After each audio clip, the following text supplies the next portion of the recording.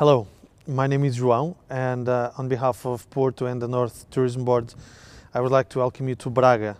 Today we are on this magnificent 4-star hotel, Vila Galé Collection Braga, owned by the Portuguese chain Vila Galé. The elegant hotel building gave new life to the historical Hospital of St. Marcos that had been in function since 1508. This hotel group is the second largest group that exists in Portugal, with nearly 3 decades of experience. It has more than 30 units in Portugal and several in Brazil, and is part of the ranking of the 200 largest hotel companies worldwide. It is one of the hospitality groups that heavily invested in innovation, in particular by partnering up with a disruptive local startup called Infraspeak, a Porto-based global tech company that is transforming the world of facilities management with a pioneer intelligent maintenance management platform. For that, and today I am here in Braga with CEO and founder of Infraspeak, Felipe Avila da Costa, to discuss Porto and the North as a formidable startup and innovation hub. Felipe, hello and welcome to Braga. Thank you for having me. Felipe, let me quickly introduce you to our audience before we start with our questions.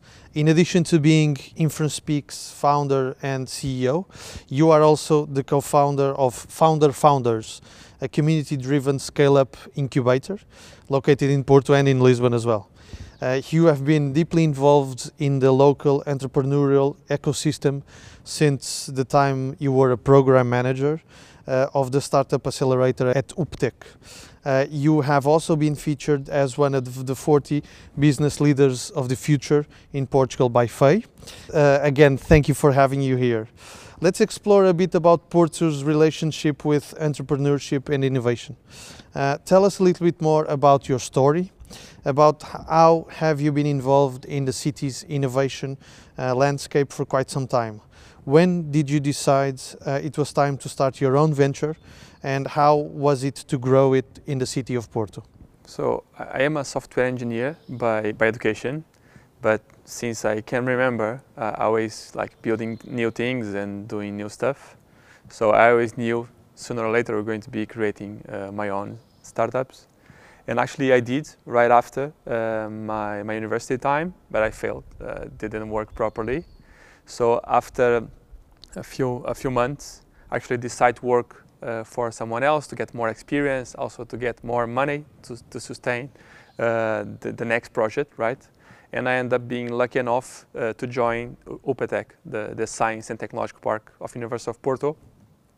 And during these 5 years that I was there, I helped around 250 startups, more than 500 entrepreneurs to start to this early grow stage. So I did learn a lot and get full interaction, not just with the Porto ecosystem, but with the national ecosystem, from investors to lawyers to program accelerators and so on and so on.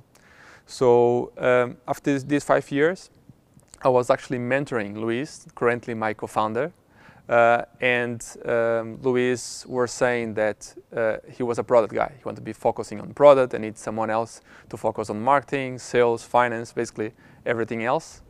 And I decided to quit my job at the incubation center and join Luis to take Infraspeak to the market. But even though during these 5 years focused on Infraspeak, this community thing always I keep it with me, like after helping so many people, after being involved with the ecosystem. So together with other 4 founders, we created Founders, that more than an incubation center, we have actually 3 buildings, 2 in Porto, 1 in Lisbon, is a community focus. So it's all about creating this peer-to-peer mentoring between people that are having similar challenges of scaling startups like mine and like many others in the city and the region. Very well. Infraspeak is currently working with several clients from the hospitality industry, from lamps that need to be changed to the maintenance of elevators. There is an infinite number of tasks that we do not see, but are definitely key and essential for infrastructures such as airports or such as hotels like the ones we are today, that they need to continue to function normally. Tell us a little bit more about how the technology behind Infraspeak works, how it helps the hospitality sector, and how travelers and hosts can indirectly benefit from it. And another question, more specifically, what are the advantages for such technology in a hotel's event department? Sure. So, as you said, behind the curtains, right? So all the maintenance, all the cleaning, all the audits, all the energy management, basically the overall operation of a hotel, but not just a hotel, like an airport, a shopping mall, a hospital, need to get done to make sure everything works in a safe way, but also the quality of service that everybody is looking for is there. So basically, Infraspeak is a project management tool to make sure everything goes accordingly, goes in an efficient manner. So from a simple like light bulb that a host report to the reception saying, oh, this is not working, or even better, if like a quality audit that will go around the hotel and identify some of those problems, it can be managed within Infraspeak. But also there is the preventive part of it, right? So for all air conditioning systems, for like water pumps, generators, and so on, you can do preventive tasks to ensure it not fails when it's most needed. So right now, actually we call our key users, like the maintenance team, the cleaning team, and so on, the invisible heroes, because all the work they do, nobody called them to say, oh, thank you for doing it. But when things fail, people call to complain. So we want this platform to be a source of good life for them, to be able to help them do a good job, and in parallel, ensure all the quality, ensure the cost efficiency, and so on for the infrastructures we just said. Felipe, COVID has definitely left a huge mark on the hospitality and travel industry. How was it for Infraspeak, and what do you think startups can do to help sectors in crisis to recover? Actually, we have a great example there, because when the COVID pandemic reached Europe, like back March, April last year, what we saw was the tech community overall, with special highlights for the Porto and the North region, to get together and find new solutions to help the society overall, the country, fight against the pandemic. And we came up with the Tech for COVID-19. That was a movement that started based on the group of entrepreneurs in Portugal. And after 3-4 weeks was a group of more than 5,000 volunteers that created more than 70 different projects, tech projects, to fight against the pandemic. So from solutions to help nurses, doctors to find a room close to the hospitals where they were associated, so they don't need to get back home with the risk of infecting their families and so on. From solutions to help find computers, laptops for students that need work, study from home, and many other solutions, was something that the overall community and technology as a whole put together in like really fast time, like in a week, 2 weeks time, to help the overall society fight the pandemic impact.